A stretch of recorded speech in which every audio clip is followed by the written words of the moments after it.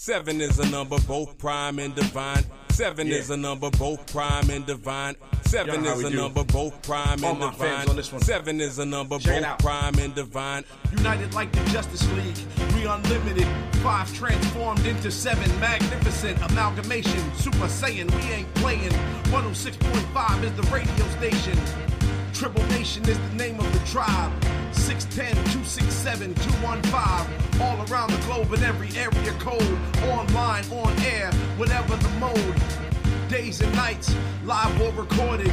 Listeners rewarded with the rawness. Keeping it flawless like a Batman plan. Jedi flips or a Spider-Man handstand. Peace to every geek we stand for. From Kronos to the bottle, city of Candor. We about to catch wreck. Turn up your set, Black Triples on deck. Y'all know what time it is. Black Triples in your area. Let's go. Hey there, boys and girls, cats and kittens, children of all ages. Welcome to another brand spanking live edition of Black Tribble.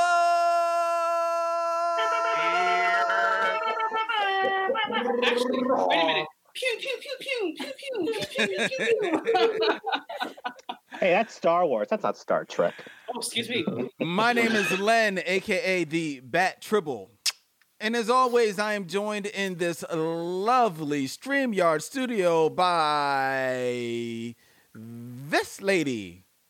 Hi, it's me, your favorite good, cool, gone bad, Gabe the Horror Tribble, talking about spooky stuff or political stuff like today. We'll see. And we also have this guy. What up? Your mama's favorite nephew, cousin Muscles to the Young Bucks is Uncle Buff. Super Saiyan Triple up in the building. Much love. And we couldn't not have a show without this very tall, hairy gentleman right here. Yo, what it do? What's up, y'all? I'm the greatest. Trust me, there's no stopping this, and I will win like a Star Trek communist. I'll be dropping this like my hands were slippery. Come and get with me on a Thursday night. Y'all lucky, because I would bounce for some football, but I'm going to chill out and rock out here with y'all. Your man, our son, the voice of reason, a.k.a. the Super Triple, the Rain of Steel, Cowboy Jedi, football fan, numero uno. Thank you. And our number one Star Trek girl is... Yo, what up? It's your girl Kennedy, also known as Storm Tribble, also known as Mjolnir Tribble, also known as Talij, also known as the Everyday Phillies Bay till the day I die, 215. What's good, y'all? It's Thursday night. Floating. We got a special show for you tonight, ladies and gentlemen. We got a special guest in the building, and it is none other than Will Win, the Star Trek communist. Yo. Thanks for beaming me aboard the USS Black Tribbles. Glad to be here. What up, man? What up? How are you? Last time I Good. saw you was in New York City. The city never sleeps, but obviously a lot has changed since then. That's true. That is true, but we're going to get into that in just a minute because I know Len had some pressing matters he wanted to address before we get down to the fun stuff. Well, yes, I do, ladies and gentlemen. We're going to have a fun show, a fun, interesting conversation. It proves it should be a very interesting dialogue that we present for you this evening. We are, as always, streaming live on Facebook in our Tribble Nation Facebook group, as well as on the Black Tribbles page. And we are also coming to you live on YouTube on the Black Tribbles channel, where the action figure expert, Roger Lopez, Max, and everyone out there is enjoying the show right now. We hope to present for you a good time this evening. First, before we get into our conversation, we have to get into a little bit of news that has happened. Only a couple of items, real quick. Tribbles, I like saying that like I'm a game show host. Yes. Did you hear that there was an announcement that Will Smith announced on his YouTube channel that they are doing a reboot of The Fresh Prince of Bel-Air? It is. 2 seasons already guaranteed. Yes, the series will be called Bel Air. Set in modern day America, it is a serialized one hour dramatic analog of the 90s sitcom The Fresh Prince of Bel Air, which leans into the original premise, Will's complicated journey from the streets of West Philadelphia to the gated mansions of Bel Air. With a reimagined vision, Bel Air will dive deeper into the inherent conflicts, emotions, and biases that were impossible to fully explore in a 30-minute sitcom format while still delivering swagger and nods to the original show. I'm curious, Tribbles, what say you of The Fresh Prince of Bel Air, the dramatic reboot? Okay. I'm down. Okay, we've got claps, we've got sighs, we've got yawns. I'm down, but Yeah. it makes me nervous that like it's a reboot and not sort of like a continuation of the things. Only because when you do reboot something, you run the risk of it being way worse than it originally was anyway. So with trying to reboot The Fresh Prince of Bel Air, which I'm currently like rewatching again on like HBO Max, I thought it was pretty good on beat. I don't need another version of it, honestly. But if they want to do it, I'm not gonna say no. I will watch it and just pray that it's really good. I think the thing that'll make a difference is that it's a drama. You know what I mean? Like there was, like you were saying, there was a whole lot they couldn't do. Yeah. As a comedy, it just wouldn't have worked, particularly at the time. Fair enough. So, let's see what happens. I'm curious to see how they take, that same concept and make it dramatic, and where it's going to go. The whole thing could just be like him getting stopped in the neighborhood every day. Like, why are you here? Like, look, I live here, man. Like, how many times can you do that? And if you're going to do 2 seasons, you're going to have to get past that fairly quickly. It's going to happen. But yeah, I want to see what they're going to do. It's interesting conceptually. I would like to see something completely opposite. I'd like to see like a random white kid from like the Hamptons whose family loses all of their money and they all die, and the only family he's got left is like some random cousins that live right off of Kensington Ave. You know what I mean? And he has to go live down there. Like, give me that. That would be I would see that. Give me that. I watch that all day. You know what? I watch that all day. I don't think that would ever get like a Hollywood green light, but I'll probably watch that. I would watch that all day. I feel like that would get the green light before. I mean, obviously not before because it's happened, right? It's already been greenlit. But, yeah.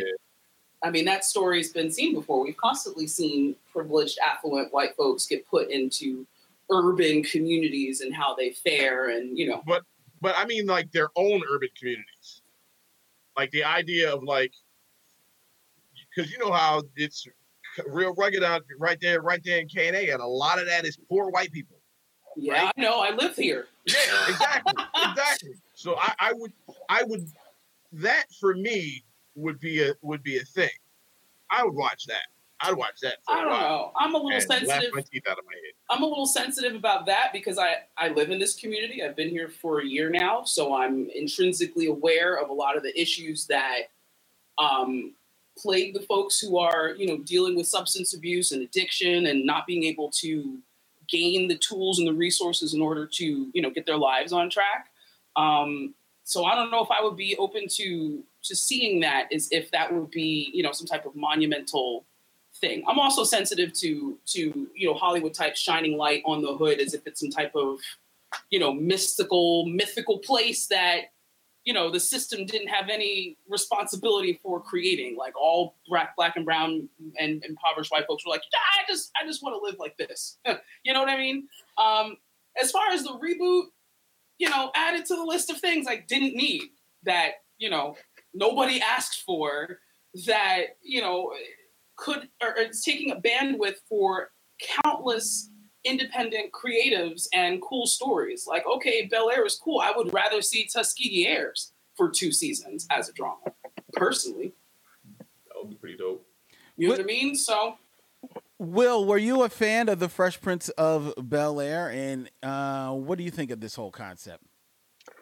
So I was a fan. I grew up in the '90s, so I was a fan of like the Fresh Prince. You had Family Matters. It was all of the Hanging with Mr. Cooper, all those types of that. Wow, you didn't go Hanging with Mr. Cooper on us. Yes, you did. All right, I did. But at the same time, I think as I grew up and as I matured as well, I think there's a lot of nostalgia with Fresh Prince of Bel Air, but also I think in a way you watch it now and you watch it with different eyes. And I think I would agree. I agree with Kennedy. I think, is it needed? Not necessarily. And if I watch it back with a different eye, right? Uncle Phil, Aunt Viv, they're bougie as hell. I mean, they're bougie. I mean, they're really, in terms of, they have a particular, I think, yeah, they're a particular class interest, right? And there was a really radical episode. Remember when I think there was someone from their past came, they were protesting apartheid and that kind of stuff. And they were kind of really trying to get Uncle Phil, saying, hey, I think you sold out. I think you, weren't down with the struggle at that time. And it was like a really interesting episode at that time. Watching it now, that, maybe she had some points about maybe, how does Uncle Phil and Aunt Viv get to live in a palace that looks like the White House. It looks very big. And there's also another great episode they did with, I think, the older Aunt Viv, the darker skinned Aunt Viv before they replaced her, where they were basically saying they had to go on strike, or they kind of had to occupy that classroom, and Will and Got Carlton chained themselves to the classroom. Desk, to the desk, right? And it was very interesting. It was very cool. So those elements of that I think are really interesting. I didn't pick up as a kid, but watching it now, I don't know. Would they still pick up those things? Would Uncle Phil still be a judge, and he would still kind of work in that justice system thing? I think it's all very interesting to kind of see how that would play out. Whether it's necessary, it's a whole other thing. It seems like all this stuff is recycled all the time. Do they have something new to say? I don't know. And am I like a sourpuss to say maybe it's not necessary? Probably, because I think there's a niche that's not filled when you have shows like this to kind of take up the, like Kennedy said, the bandwidth. Because it's kind of a brand, right? Fresh Prince, Will Smith. It's a brand. He's got a whole clothing brand. It's a brand. Like, it's a legit brand. Unless Will is playing a teacher in Bel Air Academy, I'm good. Well, I'm actually well, let me hear from Gabe if she had any thoughts on this whole reboot. Sure. Well, I know there's this resurgence of all of the older shows being available on TV, and so I'm sure that Hollywood and all of them have seen that there's this kind of need for kind of going back and revisiting those episodes and kind of enjoying them, because they are a relaxing element too, with all that's going on outside, to be able to just kind of be in nostalgia. But I don't think bringing it back is the answer. It's let us just enjoy what was there. As well as it's why don't we give other voices something to do, right? We have other stories, we have more things, we have things that are relevant right now that could be said, that could be taking up that space. Why not have Will Smith just helping someone else who's a burgeoning actor or director make something new that is for today and will be the nostalgia for the next generation, instead of kind of just regurgitating. Let's enjoy those things Sister and Girlfriends and all that's coming back, and just binge those and leave it in the have something new. Yeah, and get something new. I think. Well, that's what this was. He got the idea came from the YouTube thing, right? Right. Mm-hmm. This wasn't something that Will just randomly came up with. Somebody came up with this idea, and then I think Will decided to back it. This was just a thing that somebody had put together. Yeah. Morgan Cooper. What if? Yeah. So if he could do that, someone need to slide that man a copy of Tuskegee Airs or Isnana, the War Spider, or something. Like, there's so many stories that can be told in this place. I don't know. It's one of those things now where we're faced with the paradigm. It's like, okay, yay, great. We're seeing more of ourselves. We're seeing more of our stories. But the quality of the content needs to be considered as well. Not to say this will be like low quality production. It probably won't if Will Smith has anything to do with it. But at the same time, like, some things you just need to leave alone, like the 90s and fascism. Just a thought. When I think of this, I'm of several minds. The first thing that I think of, and Randy will definitely remember this. There was a time where they kept trying to figure out something to do with the Brady's kids because they were hot again, and they latched on the idea, hey, you know, the sitcoms aren't working, the variety specials aren't working, so let's take the Brady's kids and let's move them into a 1-hour drama called The Brady's, and it was about their family.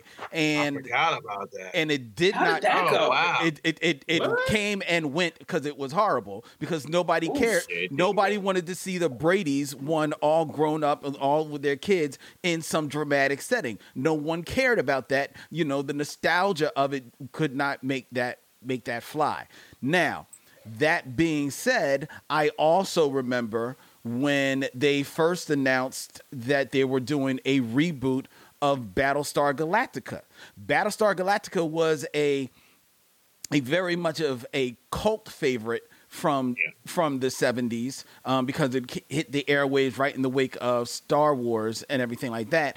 And it was a cult favorite. It wasn't a great show, but you know, if you were a kid, you loved it. It was sci-fi on a network television.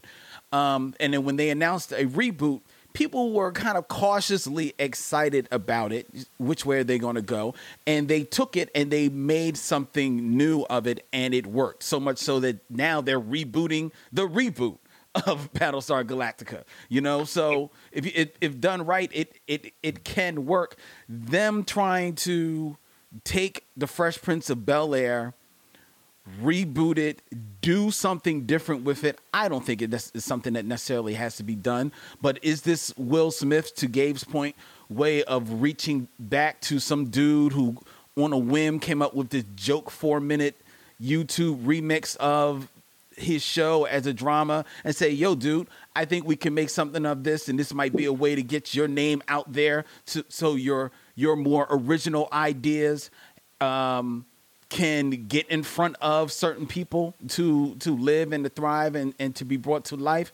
Then who am I to knock him for doing that by also using the IP that he has at his disposal of making this dude's dream come true and maybe offering people another little piece of nostalgia. It's not like he's saying he's going to star in it. Even I wouldn't imagine he probably will have some kind of small role in it, and probably He's going to pop up as somebody dead. Well, you know, he is, and probably find some type of way to throw, you know, or the principal or something. Yeah. Throw a bone to all the other people, you know, all his other castmates from the show. So who am I to knock him for doing that? Is it something that has to be made? Of course not. But you know what? The networks and movie screens are littered with things by people not of our color doing things that didn't need to be done. So if some of us are in a position to do something that will feed some niche out there while also giving a leg up to someone behind the scenes as well as whomever in front of the scenes that are going to be casting this, go ahead and do you, bruh. And it's going to be on Peacock. He's got a 2-season order. Nobody's going to watch it after that because nobody's got Peacock. But those people will have checks that will cash, so God bless them. That's how I feel about that. Two new black talk show hosts on Peacock, though. Like, I kind of feel obligated to care a little bit. Are you going to get Peacock? Are you going to get Peacock? I don't know. He said she should, don't mean she will. I don't know. Yeah, they're actually doing a 30th reunion thing, and they're bringing back. I think they're bringing back both Aunt Viv. Right, and that's going to be on HBO Max. That's cool. Awkward. All right. I mean, it won't be. It won't be like. It's not awkward. Everybody knows the casting was colorism, right? Everybody knows that, and I'm pretty sure the actress that stepped up was like, "Oh, please God, I need this job," you know. George Kimona says that he'll only co-sign if Nia Long signs up. We all know how you feel about that, Len. Yeah, Len's all aboard. All aboard. No, anyway, and Len just submitted his application to Bel Air Academy. He's going to be teaching in the audiovisual department. He's going to be teaching podcasting 101 for freshmen and seniors. Oh my goodness! That, conveniently leaves a whole block of the curriculum open for commingling. I mean lunch. I mean hanging out in Miss Long's class. Yes. Anyway. Yeah. So that's happened. And he don't stumble over his words. He all lost in it already. Yeah. Len got no comebacks when it comes to Nigga. No comebacks. He like, yeah. Very much, yeah. He like, yeah. I got an A in that class. Yeah. Anyway, next story.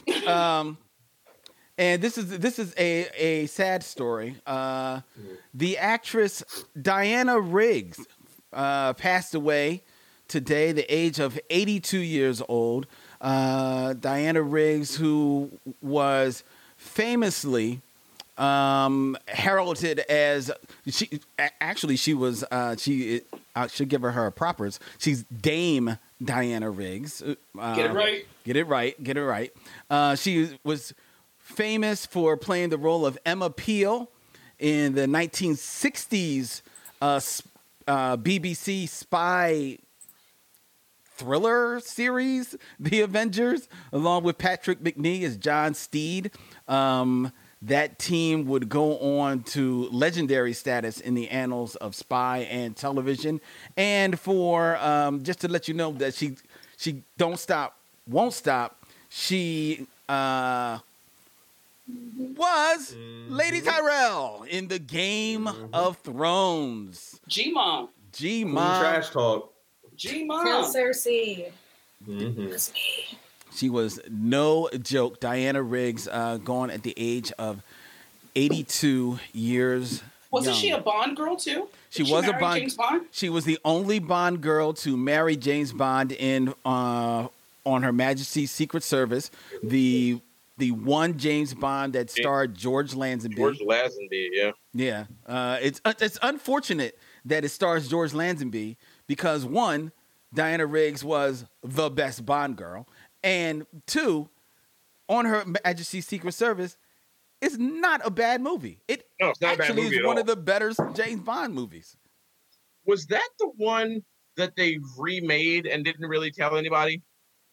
There are two Bond movies that have almost the exact same plot, and I can't remember which one it is. No, I think that's ones they are. Half of them. I believe that's Thunderball. Is it Thunderball? Okay. Yeah. Thunderball and what? Thunderball and it was Thunderball and Never Say Never Again. Yes, the movie that Sean Connery came back for. Okay. What are you looking at, Kennedy? I'm just trying to figure out when we can get back into, you two are done nerd making out and whatnot. Love to get back in the swing of things. Wait, what was their Bond name? I just want to know. They're making they're friendly tonight. It's awesome and a little gross at the same time. It's weird. I'm used to Give it a minute. I'm used to dads fighting. I'm not used to this. her name, Gabe. Her Bond name was Teresa / Tracy Di Vincenzo. See, she didn't even have like a double entendre Bond's name. Yeah, that's how boss she was. Yeah, she's letting them know that. She had that whap. She had the only whap. She said, I don't cook and I don't clean, but let me tell you how I got this ring.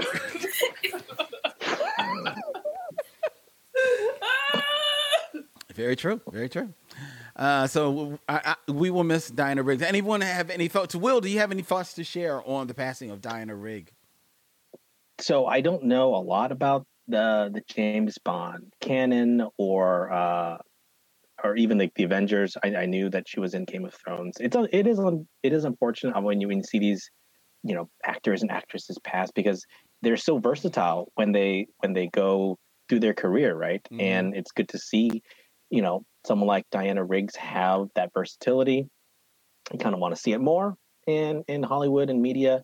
I think one person that kind of comes to mind that has a versatility, Dame Judi Dench is in a lot of things. She's in Bond.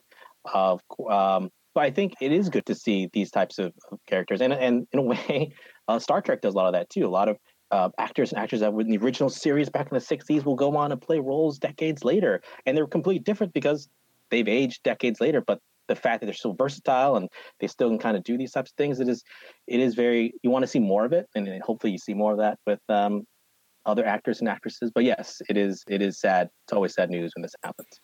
I think in the world of Star Trek, everyone was allowed to age except Kirk. Everyone else. Yo, I just rewatched all the movies this weekend. Your guy had every piece on his head. I swear, half of his lines didn't come from him. They came from the spunk. Yeah, it was actually a third coming from him, a third from, and then a third from the Girdles. So, the Girdles. It was the Girdles. That's what it was. That's what it was. If you really listen intently, you can hear the girdle straining against his stomach in almost every scene. Look at Will. It's like, yes, I have a supercut of exactly all of those noises. In Star Trek 4, no comment. In Star Trek 4 Voyage Home, the scene where he goes underwater to open up the latch so that the whales can get out, I just want to give a shout out to everybody on that costuming team, because your boy not only had that girdle on underwater, but that piece did not move. No, it did not. That song was like, It was floating with his motions and stuff. I said, come on. I said, that's a black woman's weave. Can't nobody tell me Shaquita didn't put that on his head, yo. Get out of here. Get out of here. They actually invented transplanted aluminum for that. Just to fit on his head. Yo, she had his edges laid and everything. Come on, son. Come on. I know blackness when I see it. All right, so that's all I've got for you, ladies and gentlemen. Corey Higgins, actually repping for Dame Diana Riggs, and tell Cersei I want her to know it was me.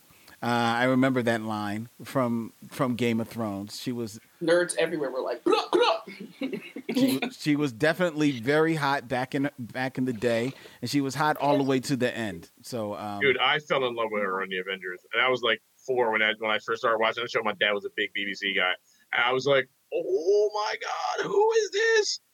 Love the Avengers, and yeah, she was. I was like, oh, okay, all right, I'm gonna watch this. It's crazy. Will was actually just talking about how you see, older actors and then see them old, but then you see them young. I've actually just finished my full binge, all seasons plus the movie, of Downton Abbey, which starred, one of the stars was Maggie Smith. Who, it was actually very weird, because then I turned on Turner Classic Movies and there was a random British movie on where Maggie Smith, it was like in the 50s, is running around in like a bra and skirt, and I'm like, she was hot back then too. I'm like, whoa, hold up. You like, Auntie, what you doing? I'm like, Lady Grantham, no. I'm like, yo. So it's cool to kind of remember that, these first ladies of cinema and stage weren't the bombshells of their day. So Maggie Smith's son is hot too. Oh yeah, Toby. I forget his last name. He's the dad on Lost in Space. He's also in that show Black Sails. Oh, yo, he bad. He bad. Okay, he bad. I already wanted to shake Maggie Smith's hand, but now I definitely want to be like, hey, yo. Good looking out. Nice gene distribution there. I appreciate you. All right, let's get into our conversation with Will Wynn the Star Trek communist. I just love the fact that he's in uniform. I feel so. You should have seen me tearing up my room. Like, I don't have no Trek nothing. I got no Trek nothing. This is unacceptable. He posted a photo on Instagram 2 hours ago, like, hey, I'm ready. I was like, wait, I'm not. Like I said, I wear this all the time, so it's just my normal clothes. I'm here for it. So, Gabe, Isaiah, Randy, Tribble Nation, for those of you who were not at our inaugural run of Star Trek Into Blackness at Star Trek Mission New York 4 years ago, you all, I feel bad for you because you did not have the opportunity to meet Will the way we all did, okay? We did the panel, and as usual afterwards, we open the floor to questions. And Will hopped right up and came right to the microphone. Mind you, always in uniform. You know the Leisure John, Randy, that the burgundy tunic? Yeah. OG Johns, the Leisure Johns that all the captor wears? Guess what this dude had on? Just chilling randomly is some like high-ranking leisure wear, okay? He walks up to the microphone. He's like, hey, guys, listen, I can't really talk because I'm going to another panel, but I just want you to know. I just really appreciate you all being up here. I came back from Star Trek Las Vegas, and that whole con was white AF. So I appreciate you. Will did not censor himself the way I just censored myself. No, he did not. We, like everybody else in the room, was like, oh. Thank you, sir. I appreciate you. And was like, all right, guys, peace. And just vanished into the ether. Never saw him again until I found him online. It was the coolest experience I've ever had. And I just have been following ever since and got a chance to learn some things, which we'll get into in a little bit. I want to focus more on Trek for the time being. And it was just an incredibly incredible experience to layer on top of an already dope weekend. Hi, Alec. Hello. So it was just really, really great. So that being said, Will, what first introduced you to Trek, and how long ago was that? When did you know? When was that moment when you were like, this is it, this is me, how do I get a uniform? How do I sign up for Starfleet? Like, let's go Fleet. I mean, I think I grew up with Next Generation with a lot of people in my generation, if you will. It was on syndicated TV, so it was whatever was on a Saturday afternoon, on a random Tuesday night. It would just be syndicated, and I'm just watching it a lot growing up. Very similar to all sorts of people that watched TOS, TNG. This is before streaming, so whatever you caught on TV is what you watched, is what you got, and you enjoyed it because it had a very familiar and yet somewhat radical premise. The fact that people all got together, they figured out problems, they're all capable at their jobs, but they weren't sniping at each other. They worked through their problem. They talked mostly, right? So I think initially I kind of had to grow into it a little bit. Initially, it was just like, ooh, cool spaceships and aliens, but I didn't really get it until I was around 10 or 12, watching more of it, and like, wow, they're really talking about stuff, and they kind of figured it out. And knowing that it was part of a larger universe was really neat, right? That there's an original series. Sometimes once in a blue moon, you might catch an original series movie, like on Saturday night, right? And you're like, wow, that's somehow connected, right? This is before Marvel's expanded universe, right? Star Trek was doing this connection, right? And then, of course, I remember, Deep Space Nine. I love Deep Space Nine. It's my favorite series, but I remember being kind of scared of it because it was a little dark. The Cardassians were kind of like jerks, and they just seemed different than TNG. But I knew it was still kind of the same universe. But I kind of like, hey, why are this new crew darker and they're mean to Picard? Like, what's going on here? But I like the fact, deep down, that it's all connected. And I like the fact that it may sound silly, but their laser gun, their phaser, didn't look like a gun. It looked like a TV remote. The TV remote I used to turn on the TV. I'm like, wow, that's so neat. I could literally pretend, I'm in Starfleet by clicking on the channel. So I thought that was really cool, very neat. And that just was the kind of the seed that planted on. And I think, of course, I still love Star Wars and a bunch of other stuff too. But I think Star Trek, it grew with me as I grew older. Like I loved it even more. And it was all she wrote after that. That's cool.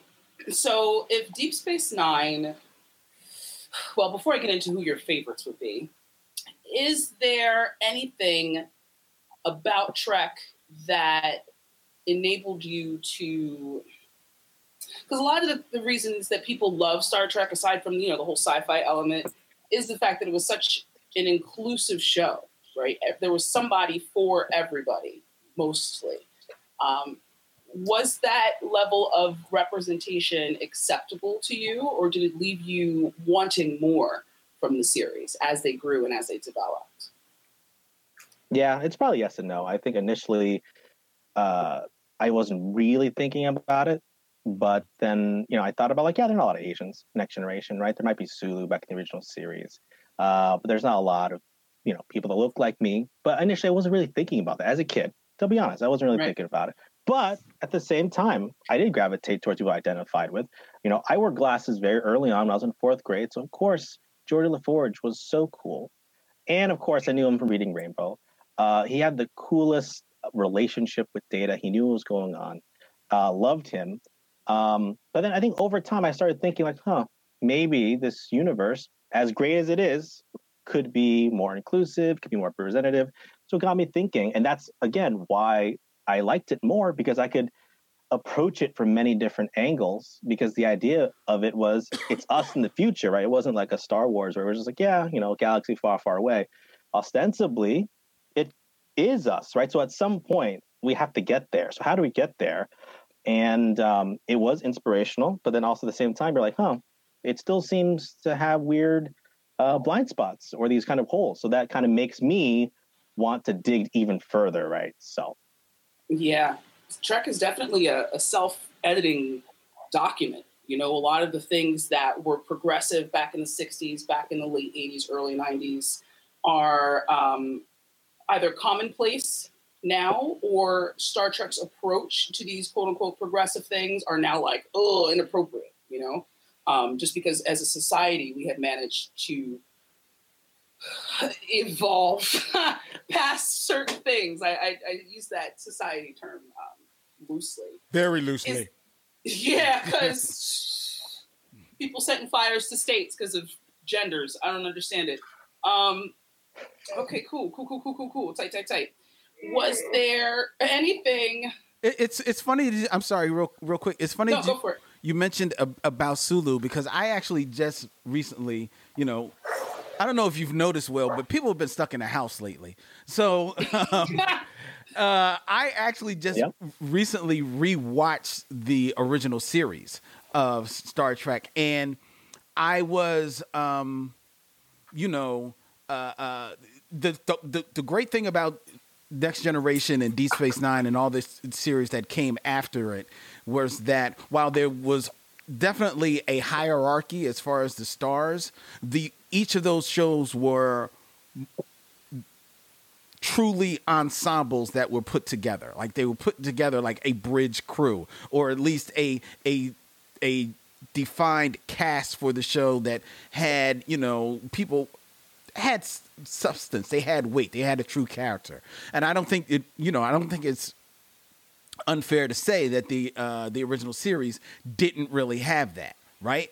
But that being said, having rewatched it, I actually was really struck by how much Sulu is in the series, more so than any of the other, ancillary characters outside. I mean, you had Kirk, Spock, and McCoy, but I would say that Sulu was probably given just as much weight in the original series as Scotty. Scotty definitely had maybe one or two episodes that were more defined to him, so he definitely shines as the number 4. But if you just go on appearances in the show, I think Sulu was there probably more so than Scotty, probably because he was always right there on the bridge and front and center on the bridge, and was given more things to do. There were times where he was called, actually in the original series, to, sit in the commander's seat, call the shots, go down on the away team, had some say. There were definitely some episodes where, the alien spores took control of Sulu. So he went a little left, so which meant that he was more prominent in the scene. And there was actually some scenes where Kirk, and everybody knows William Shatner was not a man who was akin to sharing a line, would actually have to share some scenes with Sulu. So it actually go. To add to your point, like Sulu in the movies became a captain at one point. Right. You know what I mean? So out of all of them, Sulu was the one that they focused on the rest of his career post Enterprise. Right. Everybody else was posted or teaching at the academy that got called back for the mission. Mm-hmm. It was just riding with Kirk. It was like, wait, where Kirk at? Sulu was like, nah, I'm gonna go over here, take this captain's test real quick, get my ship. I'll see y'all. Yeah, it was really like Sulu was like, okay, I'm done. Bye. And everybody else was like, cool, I'm done too. But Bones was like, wait, Kirk got into some stuff, and they're like, the ship ain't even done yet. What you? All right, I guess we gotta go to the center of the universe because Spock's brother tripping. This is wild. Somebody asked, and he had a family. Sulu actually ended up having a family, right? Yeah. They threw that in there in one of the movies that he had time for a daughter, which is one of those nice little moments, right? Yeah. I agree. And Kirk said the Enterprise wouldn't be the Enterprise without Sulu at the helm. That's right. Someone asked me, did I watch the remastered original series? And I did, because that is actually what is streaming on Netflix. Let's say, is that the only thing that's available? I think they pulled all of the original content. They may have. I just know on Netflix it is the remastered one, and it wears very well. I mean, sometimes you can see where they put the different effects, and it kind of stands out. But for the most part, it is fairly seamless within the series. Yeah, it is. I think it is one of the biggest reasons why Star Trek still resonates is because it's on all these streaming platforms, and it looks great. And they did a terrific job with TOS Remastered. They did a terrific job with TNG Remastered. You want to see it for DS9. You want to see it for Voyager. But the fact that it's all there, people, it's wonderful to have people, that were 15 now rediscovering these series that, they were, decades ago. So I think in a lot of ways, that has allowed it to survive for so long because there's so much of it to grab onto. Mm-hmm. That's the cool part about it.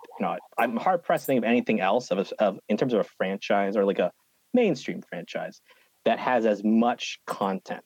Right? I don't think even Doctor Who comes close. Right? Nope. Star Wars has 9 movies, like a hand. Right? That's basically it. And maybe they just got The Mandalorian, but we're talking Star Trek has 13 plus movies. 7 series. It is. And going, right? They're continuing to add on to it. So it's pretty cool just to just swim in all of that. Yeah, 54 years of content is a little difficult to turn your nose up at. That's a lot. Good God. 54 years, Isaiah. Yeah. The 54th anniversary was September 8th. It aired originally 1966. And that day will always be branded into my skull, not only because of, Star Trek, but it's my mother's birthday as well. So it's a cool little, for the person who drilled it into my brain for her to be her birthday, it's there. Dope. Yeah. What do you have any favorite? There's so many questions, Will. And I'm also kind of censoring myself as well because me and Trek can get a little loose. So I'm trying not to get in trouble with any FCC stuff. Well, someone had a question for Will. They wanted to know how many Star Trek uniforms do you have, in fact? They say you have 100. And Corey Higgins says that you've been fretting about exactly what uniform to wear tonight. Is that true, Will? I haven't actually been frightened. I wanted to wear the Discovery Season 2 Strange New Worlds uniform, but I don't have hundreds, but I do have a lot. I think it was just fun to kind of, in a lot of ways, geek culture is more acceptable now, right? Obviously, it's more commercialized, but the benefit of that is, fandom has the ability to connect with others to get these uniforms. I don't make them. I don't have that talent, but there's some that make terrific cosplay. I just, buy them and wear them. But, I don't have hundreds, but I do have a few. And I'm still missing a few. I don't have the Enterprise, those blue overalls, which are fantastic. I still don't actually have the original season 1. But the pockets, they're fantastic. I love them. For some reason, I didn't watch all of Enterprise, but there was something about those Enterprise uniforms. I was like, yo, those are kind of fly. I mess with those. They were just really random. And they're very practical. They got pockets and but I think that's what's fun about it, right? So I enjoy dressing up. Other people love the ships. They love talking about their entire fans that love like the Shakespeare references in Star Trek, right? So it's all very neat how it is like that. But I wish I had hundreds of uniforms to address that question. I actually don't. But have a few. So you got more than a few. I only got 98. Yo, I only got 98. Listen. Your man not only got all the uniforms, but all of the comm badges are always right, and he always got the pips. So I grew up in Trek con culture, and we were judged harshly on the condition of our uniforms whenever we went to conventions. So people would get, and not to judge, right, but people would get the out-of-the-bag uniforms and just put them on, and they'd look like they just got them out of the bag and put it on. Didn't bother to shake it out, steam it in the shower, none of that. They just took it out the bag and hanging on. Put it on. It don't really fit, So to see the fandom really embracing, paying attention to details when it comes to uniforms, and also, as you say, the commercialization of it. Like, folks didn't have access to high quality costuming like that unless they made it. So the fact that it's all accessible now is like I said, I forgot that I don't have nothing. I'm like, this is unacceptable. My behind ain't fitting in them jumpsuits, though. I'll be real. Like, it's just not. You could do it. I mean, you could get tailor made, right? That's the thing. You got to buy the uniform, right, in your size, and then have it tailored. Yeah, tailoring is, like Garrick said, right? You really need a good tailor. It makes all the difference. But yes, I do get them tailored. See, I know what your boy. So you get a chance. So let's see. Show off what you got on there. Well, see, I'm in Zoom mode right now, so I got shorts on underneath here. I'm only business on top because it's still a pandemic and I need to relax. Business up top, party, yeah, you right. Yeah. Hey, I commend you for putting pants on at all, because. Well, thank you. Yeah, for real. I've been had pants on in a month. So. Right. Pants are optional, for real. Somebody points out that Doctor Who has, I think they meant beats Trek, because it's been around 50 plus years. Doctor Who has been around since 1963. Yeah, does it count the time in between though, or is it not counting that? Like I don't know. Long break. Whovians love to jump in there with that. Yeah. I mean, it might beat it by 3 years, right? So Star Trek was 1966, Doctor Who 63. Okay, but I don't think the content is the same. Yeah, if we're talking content and impact. Yeah, how many movies y'all got though? It's not even good. Right. How many movies? Stemming off of what you said about Geordi specifically, Will, I had posted a whole bunch of things this week to commemorate the anniversary, and my friend Carl, who asked me not to say his name, but I just said it, so sorry, dude, responded to one of my stories by saying, Geordi LaForge made me feel better about wearing glasses. He was my favorite TV character for a long time. I was like, yo, that matters. He was a blind black engineer. Like, that's so cool. Who knows how many people were affected by that? He goes, I mean, definitely. I ended up being an engineer. He said he's an engineer. who wears glasses. And he said he used to run around with his mom's hair clip. You know, the hair clip that everybody's mom had in the 80s? Mm-hmm. That John. He said he ran around with that the whole time. I was like, bro, what kid didn't? Everybody like, did that. Any headband, anybody was like, all right. Nothing's cooler, by the way, than that image of LeVar Burton reading a pad wearing glasses. Right. That was the most meta thing I'd ever freaking seen. So I hear you on Geordie LaForge, and I hear you on the Impact. Is there anything in Trek, and this might be a controversial question, we'll see. Is there anything in Trek that you wish hadn't happened, or is a least favorite thing, or makes you cringe when people bring it up? For me, it's Tuvix. Yeah. I mean, yes, Tuvix is a topic of fierce debate, right? Is Janeway a murderer? All that kind of stuff. Mm-hmm. I would say that's a really good question, actually. I would say sometimes I think Trek's greatest strength is also its greatest weakness, is the fact that sometimes the answer is a little bit too pat, right? The answer is too convenient, but sometimes you want that. Sometimes you like the fact that they can resolve things after discussion, or they can resolve things with their daring do and whatever. But there's sometimes what almost seems it's a little too clear cut. Sometimes Star Trek can be a little bit too on the nose. Not all the time, but sometimes a little too on the nose. And sometimes it can pat itself on the back too much because, and I think we can dive into this later, I think Star Trek is very idealistic and very utopian. And that is both a good and bad thing, because it's very much, it's a very specific mindset in terms of how you look at the world and society, right? And I think sometimes Star Trek, its greatest strength, its greatest weakness is that sometimes life, as we know, is not as convenient as the solutions that Star Trek presents itself. Although we want it to be, and oftentimes we want to see that.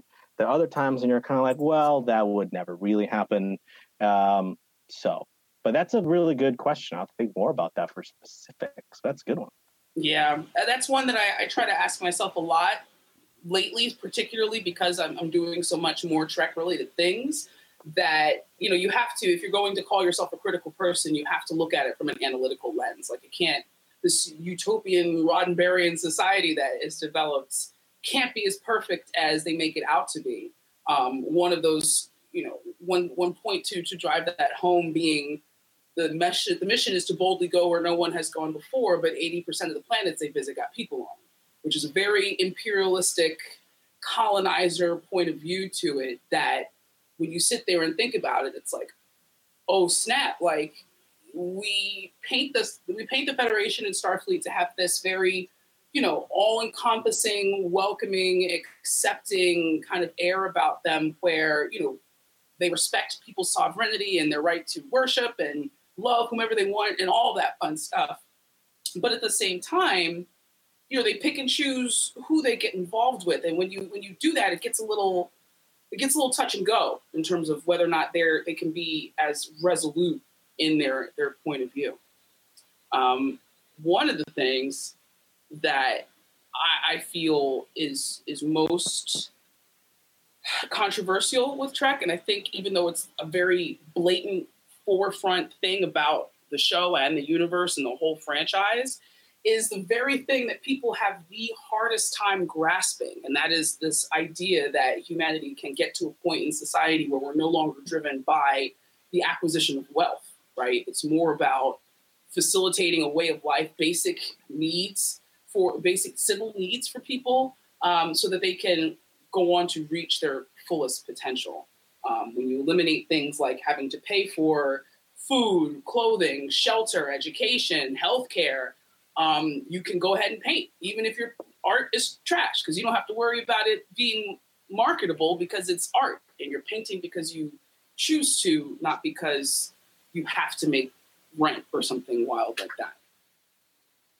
Which segues us into the big thing. It's a great segue. I think I think you nailed it, right? I think that is the wonderful thing about Star Trek. And it's also the incredibly frustrating thing about Star Trek. Because what I loved about Next Generation, the one I grew up on, is Dr. Crusher doesn't charge you a premium or copay when she puts a hypospray to you, right? I don't see Geordi paying rent or they have to worry about a landlord. They don't have to worry about these basic necessities of life, right? They can actually are free, like you said, to actually pursue their interests, right?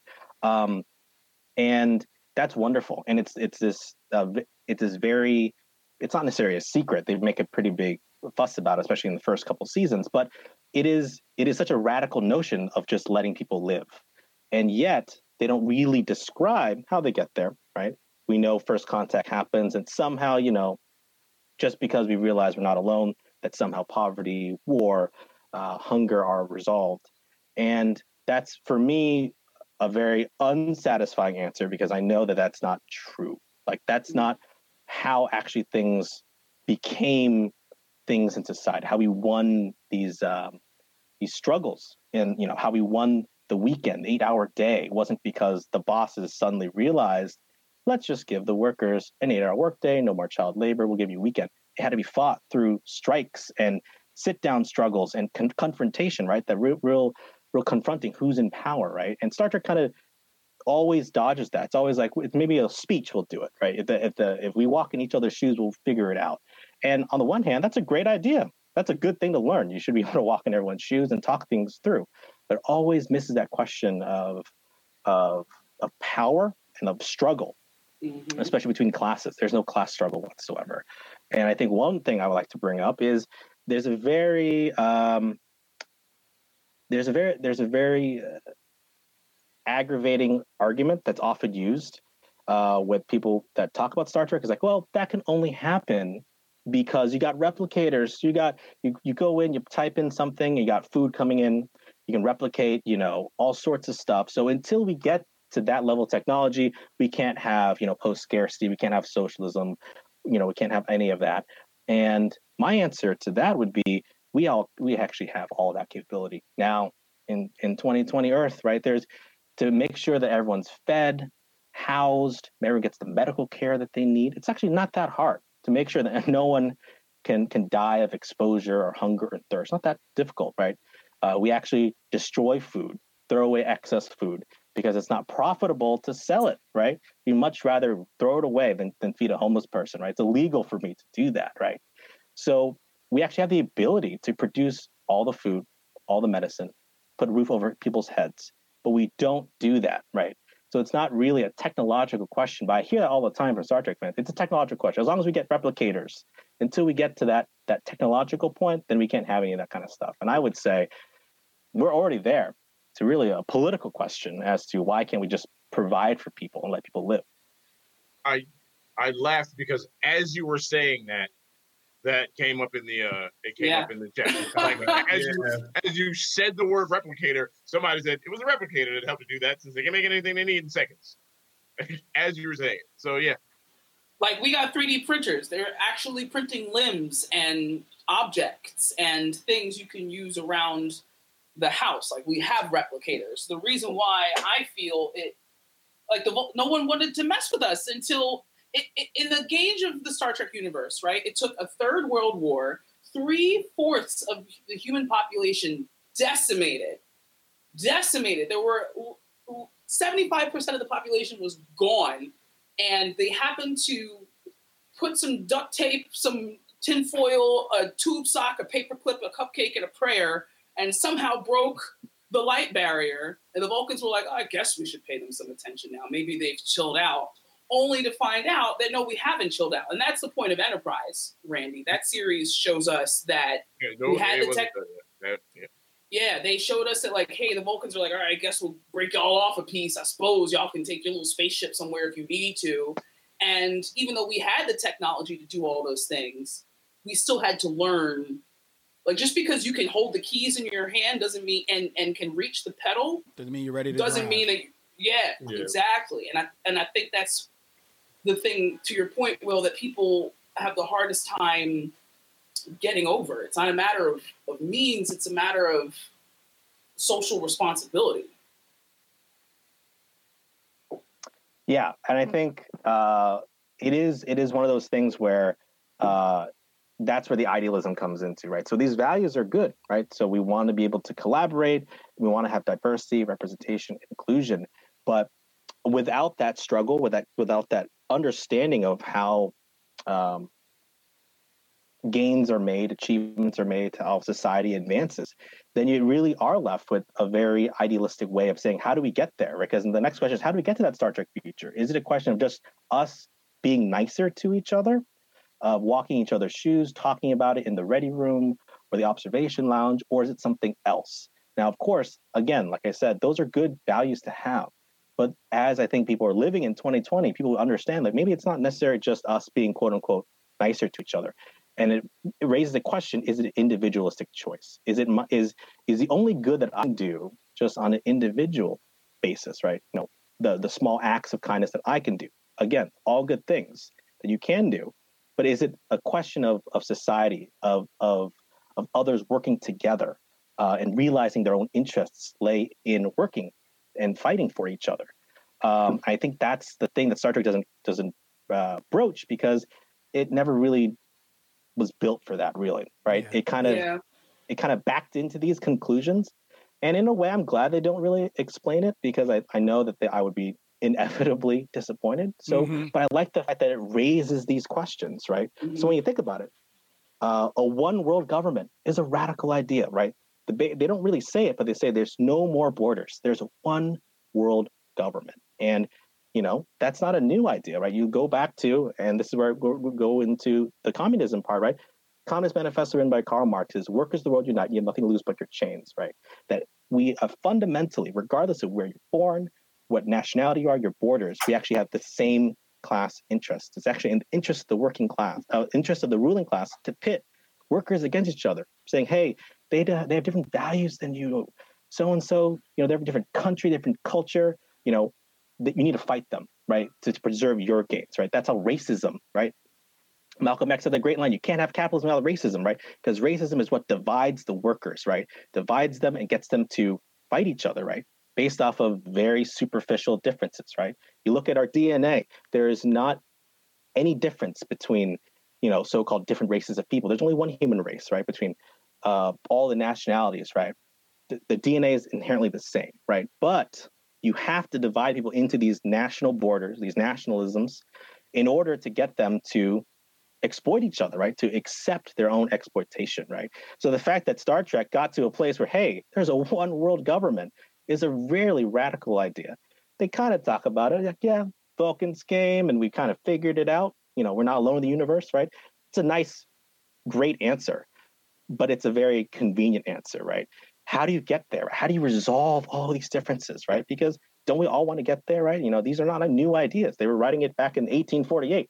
So in, you know, 2063, how did they get there, right? And that's the thing that's so cool about Star Trek. You start raising these types of questions, right? So healthcare is another great thing, right? You just provide healthcare to people, right? So what does that mean in terms of, you know, reinventing how we view people and how we actually control huge swaths of industry, hospitals, providers, that kind of stuff, education. Big pharma.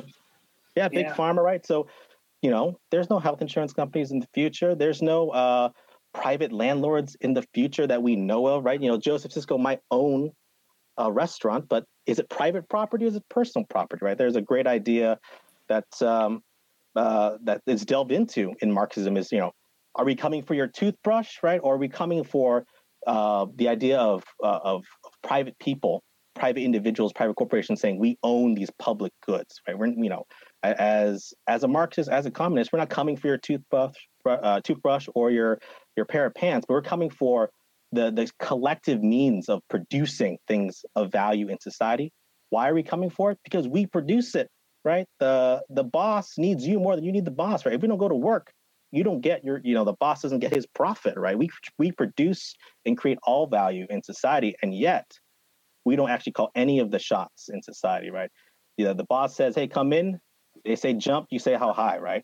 They can fire you out at a time. You have the freedom not to work, but you also have the freedom to starve. And that's not really freedom at all, right? But in Star Trek, you don't have that. We don't see that dangling knife to say, hey, if you don't work at this job, then you're on the street. Because there is no street in the Federation, right? Everyone can kind of pursue their own dreams without having that threat of just being hungry, being homeless, being without healthcare. And I think those are all those interesting questions that are posed, but it's not resolved because it's not a question of being nice to people on a personal, individual level. It's a question of who's in power in society.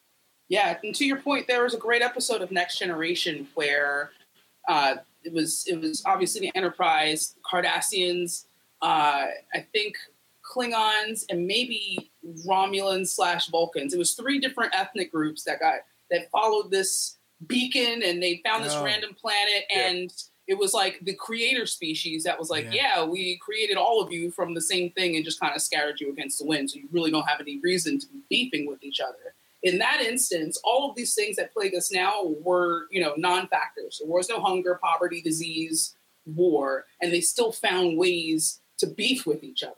So it stems to reason that maybe the issue is not scarcity, maybe it's the human condition, or in that case, the humanoid condition that needs to be addressed. I'm glad that you took it here, Will. For those who are unaware, myself included, with the nuances of Marxism and socialism, give Tribble Nation a 30-second elevator pitch, if it's possible to squeeze all of that into an elevator pitch, on the benefits of such a way of government for a large group of people like humanity. Sure. So the idea of socialism and communism is that they're all related, right? So socialism is actually the transition stage between capitalism, which we have right now, which is where you sell your labor power for a wage.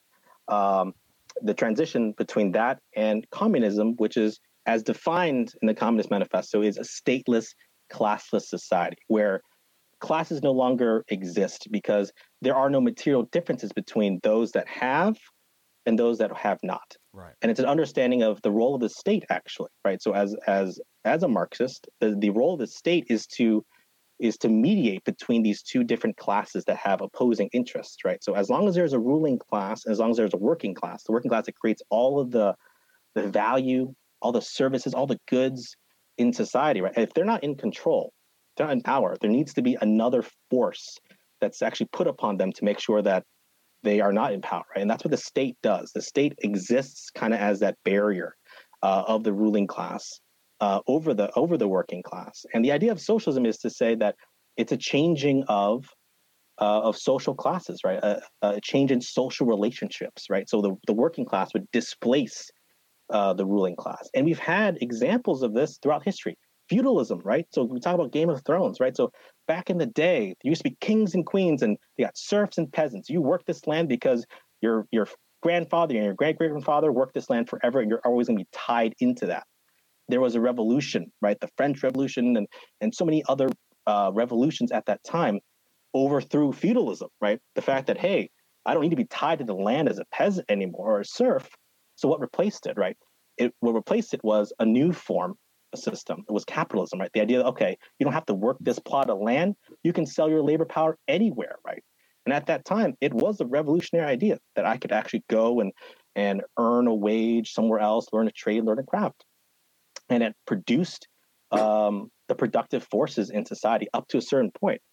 But we reached a point where capitalism no longer has, in my opinion, a productive value anymore, right? It's actually a fetter on human development, right? The profit motive, right? So that's what we say when we say socialism is that transition stage to communism, right? Is that socialism is basically the establishment of a state, but in the interests of the working class, right? So they can actually begin to address all those massive social and economic inequalities, right? Why do so many people have so much and some people have so little, right? So how do you begin to close that gap to essentially the point where it becomes nothing? And when it becomes nothing, then there is no class differentiation. There is no, hey, I have more because I inherited this wealth or whatever, right? On a world basis. And that is, of course, a tremendous goal to achieve. We've never been even come close to that, right? But that's actually the idea, right? The idea is to get to a point where there isn't any of that distinctions anymore.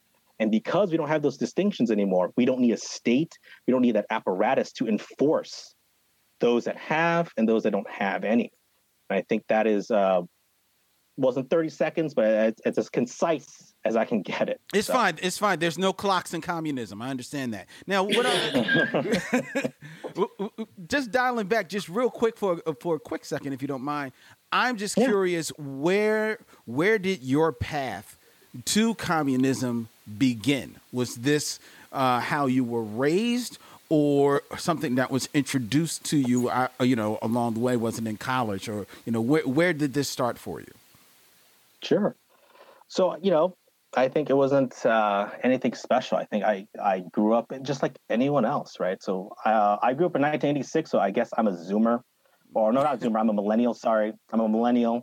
Zoomers kind of born in like maybe the 2000s, right? But that generation, right? So we were told, hey, go to work.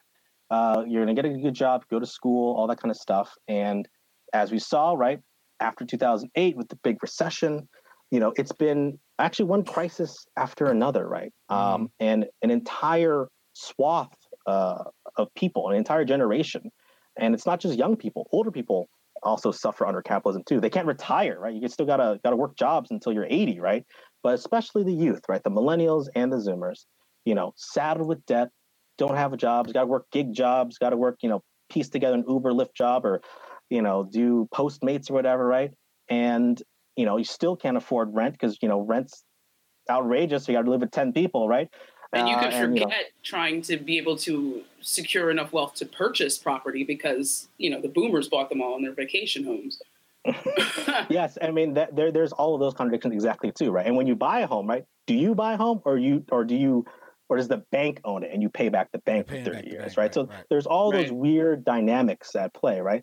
So all those types of things, right? So 2008 recession, then you had, the social explosions to Occupy Wall Street. Then you had the original Ferguson uprising in 2014. Then you have this year, right? COVID-19, George Floyd, climate change, right? Got California, the West Coast, literally on fire. Orange skies. It is on fire. Looks like Blade Runner 2049, but it's 2020 California. It's wild, right? And all of those things have an impact on people's consciousness, whether they realize it or not. And I certainly didn't realize initially when I was, growing up, right? So I was very much into politics, but like in a very, go Democrats to the blue team, the donkeys. I like Barack Obama. And what happened when we elected him twice, right? We had a rise in inequality, a massive inequality in so many communities, let alone the Black community, but all sorts of economic inequality. You had tremendous dislocation from the deportations that still happened under his watch. You had a tremendous, you had Standing Rock, you had Flint, Michigan, you had Ferguson happen under a Democratic president, right? Many of these things that are happening in Chicago, Atlanta, Oakland, they're all run by mayors who are Democrats, right? Many of them people of color, some of them even women of color, right? But they're the ones calling in. They're the ones calling in the police. They're the ones calling in National Guard tear gassing, right? So the answer was like, okay, so we voted for Team Blue, right? We voted for Barack Obama. We did all this kind of stuff, and yet it seems that I still can't afford rent. I still can't afford this type of stuff. Things seem to be getting worse. So do we just vote blue harder? And that disconnect starts rubbing you the wrong way, because the answer to that is like, well, do you like Trump, right? Do you like the opposite side? And after a certain time, that doesn't have the same effect anymore. Because of course I don't like Trump. He's a reactionary. He's not on the side of the working class, right? But you can't just kind of hit people over that same club. Like, well, it's going to be worse. It's going to be worse off if you don't vote for us. At a certain point, people are saying, it's not that great for me right now. So what do I have to lose? Why is it not working? This game that seems to happen all the time, especially after they get elected, right? It seems now Obama is very chummy with George W. Bush, right? The architect of the Iraq War and the Katrina, right? That wasn't that long ago, right? And now they seem to say, hey, Trump is really bad. Maybe George Bush wasn't so bad. And for people that kind of grew up, you're kind of like, wait a second. I remember when things weren't that great. I remember when you saying things about, George W. Bush being the worst president ever. And now all of a sudden, he's hanging out with Ellen DeGeneres, hanging out with Michelle Obama. And it almost seems like it's a game. It almost seems like they're okay. that if you can actually play this game really well, you can kind of make it out. And then you kind of, so that has an effect on people's consciousness, right? So you kind of are looking for more. So I think that's for me how I started looking into the answers, right? Like, wait a minute, why does it seem like all these things are not resolved? So you start looking into, I became energized by the Bernie Sanders campaign, but even that had its limitations too, right? So I started looking for other answers, and you ended up finding an organization, right, called the International Marxist Tendency that kind of explained these answers, right? The answer being all of these things are actually one continuous struggle, right? Going back from ever since there was oppression, right? So the fight against slavery, the fight for civil rights, the fight for the 8-hour workday, a fair wage, it's all actually connected. It's connected on a world basis, right? Because the people that the United States bombs, right, are actually in the same boat as the people here that are oppressed by the police, right? They're actually the same, right? They're just kind of divided up in these artificial categories, right? It's a radical realization because no one's really taught these types of things. They just say, hey, go vote every 4 years and then go to sleep. Go back home, go whatever, go consume. It's going to be okay. Yeah, because it's your business. It's your private, business. Yeah, right. So, but events have the biggest role in kind of changing people's perspective because you're kind of like, wait a minute, we've been doing this. It doesn't seem to be getting any better. So you start looking for other answers. I think I'll leave it there for now, but I think that's a lot of people. I think my generation in particular have that same path, and they may not even realize it until they start talking about these ideas. I think that's what's so powerful about it. Okay, I dig it. I see where you're coming from, and for the most part, it all makes sense on paper. Here we go. How exactly do you convince a person? Because you could probably, at the end of the day, convince me, okay, yeah, communism. Because quite honestly, I don't have a problem. I don't have a problem with most forms of government. Problem I have is people. And so you can, the Communist Manifesto is a fascinating document until you put people in it. How do you affect the minds of individuals such that they decide to affect such a great change on a society? And then how do you keep it working? Because remember, they tried communism in a couple of places, but there were people involved. And again, the whole thing got, shot in the butt. How do you convince a member of the ruling class, let's say, that to stop being that? Is this the kind of thing that you have to do on an individual basis, or is there a way to sort of convince a vast majority of people of a thing such that they decide that they don't need their wealth anymore, or more wealth than anyone else? Right. So that's a really good question. So I think, and it's something that, we need to have an answer for, right? So the idea of human nature is brought up all the time. Well, human people are greedy, right? You can't get them not to be greedy, and it just ruins everything, mucks everything up. On the one hand, makes sense, right? Because you see people are greedy. They're not nice to each other, right? How can we possibly get it together to do this type of stuff, right? I would say that that's the understanding of Marxism, is that actually people's behavior is actually shaped by the material conditions, right? Mm-hmm. So I would say that when we grow up, right, when we are raised by our parents or whatever, we're raised in a way that we are not designed to be dog eat dog, or say, hey, survival of the fittest, I got mine, so forget everyone else, right? But it's those conditions, right? It's the conditions actually of scarcity, right? To go back, bring it back into Star Trek, right? Scarcity. Things are scarce right now under capitalism, right? You got to work in order to get food on the table. You got to pay rent, pay mortgage if you have it. You got to pay the bills to go to the dentist, all that kind of stuff, right? Those things are scarce, but it's not scarce because it's natural. It's scarce because people control behind a paywall. Right, it's behind the ultimate paywall, right? I own this thing because of a piece of paper, a contract to say I own this property, I own the rights to this thing, and therefore I can command you. I make you work a wage in order to get the basic necessities of life. And then you got to do it all over again the next day and the next day until you die, right? You know, basically life is it more than just paying bills and dying, right? I think a lot of people kind of get that deep down, right? But Especially they still now. have to, right? They still have to survive, right? So it's that contradiction, right? So I would say is that if you didn't have this scarcity that's artificially imposed, the fact that we have to actually, you know, work so hard just to get the basic survival, basic necessities of life is not natural, right? Because look how much food we throw out, right? Look how much of waste that's thrown out. There's actually more actual housing right now that exists than homeless people, right? But it's just not allowed. You just can't allow the homeless people to come in to these homes because it's illegal. But who wrote the laws? Why is it illegal, right? Yeah. And who protects the people that write those laws? So you kind of see what's the role of the police and the state to say, law and order, I protect this. This is my property. This is my land. These are my rights. Where did that all come from, right? So, but in reality, we have the ability to provide for everyone. No one has to die of thirst and hunger anywhere in the world, let alone the United States, but anywhere in the world, right? It's not that hard to crack. So if we eliminate those that artificial scarcity, I think people wouldn't necessarily get in this mindset of being dog eat dog, of having to fight for these crumbs. And that's where it comes from, right?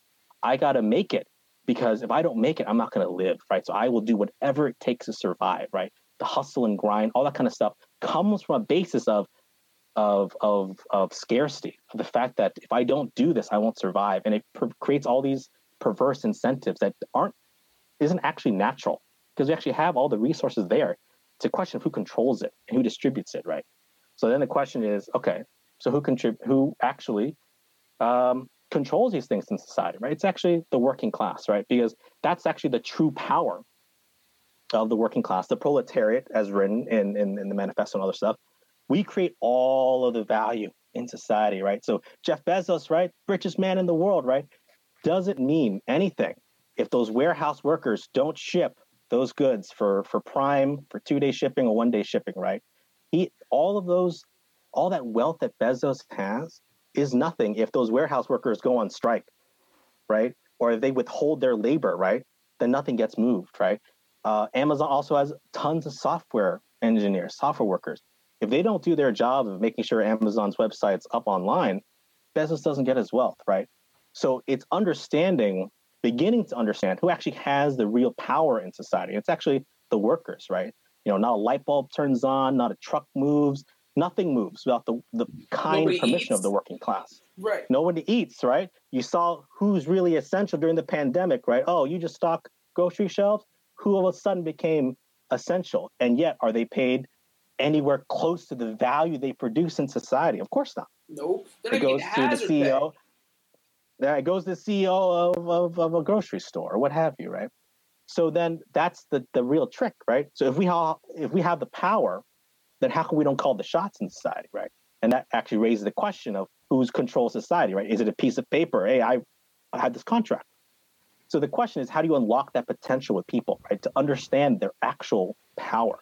And that's actually how you gained all of these reforms that we've had up to this point, right? So the idea that civil rights, 8-hour workday, no more child labor, the maternity leave, the weekend. I think I wonder if people ever ask themselves, why do we have a 2-day weekend? Why not a 3-day weekend? Why do we work 5 days a week? I have 2 days off, right? Isn't it possible for us to actually work less while still being more productive? There and are that kind studies. of goes. Yeah, there are studies where people are working like 4-day work weeks, 3-4-day work weeks, and they're getting more things done, and they're happy about their job. People aren't calling out as much as they used to because they're not overworked. Correct. So that's the question. So why do we work for so long? And now the question is, a 40-hour work week is actually a luxury. Sometimes you got to work on the side, right? You got to work a second or third job, right? Yeah. It's because that's actually how the capitalists at this stage in the game in 2020, that's how they make their profits. They extract even further productivity from the workers while paying them less, right? So that's the thing, right? We work longer because that's actually where they get their profits from. We create more for them for a longer period of time while getting paid less, right? And I think that's the real understanding of kind of understanding how events work and history works, is like, that's how people are exploited. That's how, it's inherently unfair and inherently unnatural, right? But also shows you a way forward, saying like, if enough people realize this, right, can you imagine the power that we actually have? And I think that's what gives me hope, is that you actually don't have to convince the ruling class. They're not going to be convinced of that. They're going to fight tooth and nail. But you can realize that it's actually the workers, and the workers outnumber the ruling class. Right? There are more of us than them. The only reason why I think they still call the shots is because they actually control things in terms of ideology. You got the media, you got the schools, you got TV, right? Pop culture, all those, all that kind of stuff is used to actually keep workers in line, to say, hey, things aren't so bad. We'll give you some stuff here and there. Except the actual real question of like, why don't we actually call the shots in society, right? So that's the only way they can maintain their power, because there's actually not that many of them that actually have the ability. There's more of us. Right. We're just out organized, right? We don't have that consciousness on that wider level, right? But that's how you won, national healthcare service in Canada and the UK. There was a threat of socialist revolution. There was a threat during the New Deal period with Roosevelt. There's going to be a social revolution in the United States. So fine, we'll give you these concessions, right? We'll give you that kind of stuff. And I think understanding that relationship is that nothing is given. Power is not contested. It's not given freely unless it's contested, rather.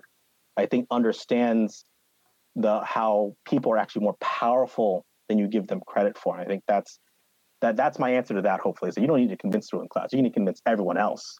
And there's more of us than them. My favorite, and not to put you off, Gabe, my favorite Lucy Parsons quote is, never be deceived that the rich will permit you to vote away their wealth. That's true. That Absolutely. struck me in a way that I was like, dang! Yeah. Like, I was like, oh, my chest. Go ahead, Gabe. Yeah, well, I was just, just as a general, a fellow millennial who's also very socialist in her beliefs, and getting more political as time goes on because I'm at home and can do that, is mostly, for, like you're saying, get people to listen, get people to notice. And then what? That's kind of like one of the bigger questions. What things do you think people can do?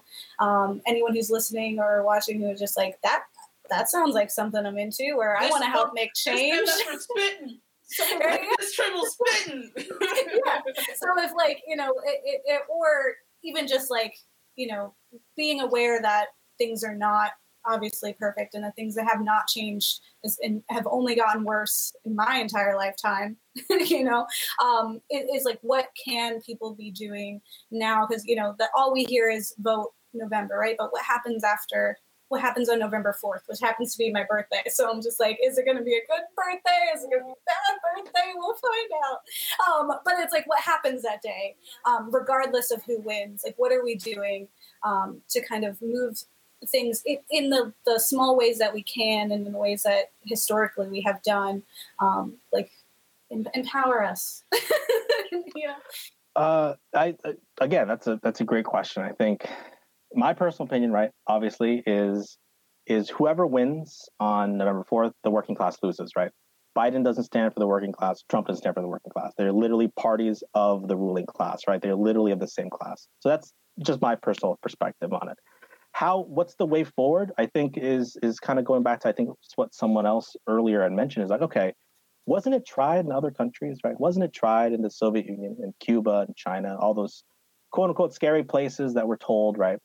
What about those cases? How do we make it a reality now in 2020? And I think one of the most important things that we can do is actually study the history of these revolutions, right? Because it's actually a roadmap, right? Because if this is actually one continuous class struggle, we have a lot of lessons to be learned of what was successful, what wasn't successful. A lot of it was paid in blood when they weren't successful, right? So what was the Soviet Union? What was China? What was Cuba, Venezuela, all these countries that are thrown about? And this is obviously probably the subject for many other podcasts, but the idea of understanding those particular moments in time in history, why revolutions happen, why were they successful, not successful, is due to organization in a lot of ways. A revolution, it happens when the masses take to the street. But whether a revolution is successful is actually a totally separate question.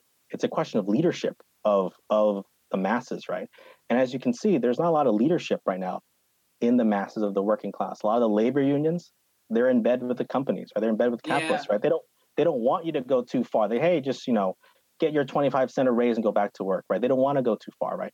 So for me, the crisis of humanity is actually the crisis of the leadership of the working class of the world. So we have to build that leadership, and we have to build an organization on a worldwide basis, right, that can link up workers in the United States, in Mexico, the UK, in Venezuela, in Brazil, in Australia. It sounds grandiose, but that's actually the only way to do these types of things, right? How do you tackle climate change if you can't look at it from a global perspective, right? The advanced layers of the workers in those countries saying, hey, we need to put a stop to this in every single country. How do you do that? You start building by talking to people, building organization, talking through these ideas with people one-on-one or groups of people about the history of all these struggles. We're not taught in school, right? We're not taught any of these types of things, right? We're just taught, slavery ended, and then somehow we went, man on the moon, and then Facebook. That's history, right? And the story done. Right. Like there's a whole lot that y'all skipped. A whole lot of stuff that you skipped, right? And it's not an accident. It's by design, right? It's by design, right? Yeah. But it shows you. But the thing that gives me hope is look at what happened in 2020. Can anyone have predicted a pandemic happening? But then also what happened with George Floyd, right? The idea that a police precinct building got burned down, and they did a poll not too long after that. There was higher approval for burning down the 3rd precinct in Minneapolis than support for Joe Biden or Donald Trump at that time. That snapshot. That shows you the mood and how quickly people can change in terms of their ideas. There's a great line by Lenin where he says, there are decades where nothing happens, and there are weeks where decades happen, right? Yeah. So all of a sudden, in the summer, we got people saying, abolish the police. Like flat out, abolish the police. Who would have thought that was going to be a demand? Now, of course, that started being diluted down to defund the police, or maybe give them a little more training for, body cams, what have you. That's just going to happen, right? That shows you the ruling class trying to kind of control this thing, hold it together, right? But the fact that these things can emerge suddenly is a good thing. It shows you that the contradictions of society are already there. We just have to, when they erupt, meet those challenges, explain to people, like, why is it happening, right? Why are Black people still being killed in the street in 2020, right? Why can't we provide enough face masks and protective PPE to people while we have bombs? Literally, $2 million wasted when a single missile goes off, a Tomahawk, and we can't give people face masks. People had to get, trash bags to cover their face initially during the pandemic. It's wild, right? And all these types of things gets people wondering, like, wait a second, doesn't quite seem everything's on the level, right? People say, hey, you got to wait. In communism, you got to wait in line for bread. We were waiting in line for toilet paper in March, right? People were running out in capitalism, right? They were running out of stuff here, right? So it shows you these questions can emerge out of nowhere, kind of like lightning, right? Then you kind of have to be there to explain to people, like, okay, this is why it's happening. You're not imagining this type of stuff. It's just where we are right now. So what's the way forward is to then build an organization, study histories of past revolutions that were successful, what was successful back in the day, how they built a successful revolutionary party in these particular countries, what were their tactics. Again, topics or other podcasts, that kind of stuff. But that's the idea, is that you need to build something consciously to lead the working class when they're in the streets. Because when they're in the streets, that's when they're the most powerful. Look what happened in June. Thousands and thousands of people worldwide, right? So the Black Lives Matter movement was worldwide. It was in the UK, It was in Greece. They were talking about the problem of the police in other countries, right? Because they understood the role of the police in those other countries, right? And you had it in suburbs, right? In Kansas and Oklahoma. It was inspiring to see. That's when the working class is its most powerful, right? Worst birthday ever, by the way. I know, right? But if they go home, that's when they lose all their leverage, right? Yeah. I don't know if folks remembered, on Juneteenth, Boots Riley made a big appeal saying, hey, for one day, we're going to shut down the ports of Oakland, right? The dock workers, the longshoremen of Oakland decided to have a one-day strike in support for Black lives. Angela Davis came out, tremendous amount of support. it was inspiring to see, but it didn't have the legs, didn't transcend to on a nationwide scale, it didn't extend to Jersey or New York. But imagine if it did. In addition to the people taking the streets, what if we said, nothing moves? You're not getting your Amazon packages. You're not getting your McDonald's, your Burger King, your Starbucks. You're not eating. You're not eating your soft, even just even tech workers, office workers are also exploited too, right? They can withhold their labor, right? What if that was tied in to the movement for Black Lives, the movement for climate change, right? Do we have an organization that can link all of these struggles, whether it's racism, police brutality, climate change, imperialism, ICE, right? You got the deportation. What if we said, we want to stop deporting kids and putting kids in cages? We're going to shut down holiday shipping. Amazon workers are organized to shut down holiday shipping for the holidays, for example. Can you imagine how quickly they'll say, okay, maybe we won't deport people anymore, right? But are we organized in a place to be able to do that? And you have to be able to do that in advance, because if you do it after these things pop up, you're kind of too late, kind of missed the boat already. So you have to do it in advance, knowing there's going to be another social explosion down the road, right? There's going to be another killing down the road. There's going to be another kid deported, another bomb dropped on a wedding, in Pakistan, right? Obama killed a bunch of people in Pakistan, right? There's going to be another one of those, right? So we need to build in advance that to say, hey, when that happens, we are there. When the idea is ready to say, hey, what if we actually collectively said, enough is enough, but we use our greatest power that we have, which is withholding our labor power, right? Withholding our labor power. But that isn't something that happens overnight, and it's not easy. And you need to build in advance of these types of things. And it can be very painstaking. But that's kind of my longish, not really short, but longish answer to say what is to be done, basically, right? And Lenin, a famous Russian revolutionary, wrote an entire book called What is to be Done about this exact question, right? Is how do you build that leadership of revolutionaries, of the working class, in advance of all of these social explosions to make sure that a revolution is successful? And I think that's kind of what my answer to you would be. I would love for folks to get organized to the point where we don't have to revolt, right? I would love a revolution to occur without 3/4 of the population dying in some type of terrible war or conflict in order for make that heard. I would love also, from the other side of that, for people to internalize it and hold the ranks. As you say, you're speaking about labor power and folks withholding the means. I often think about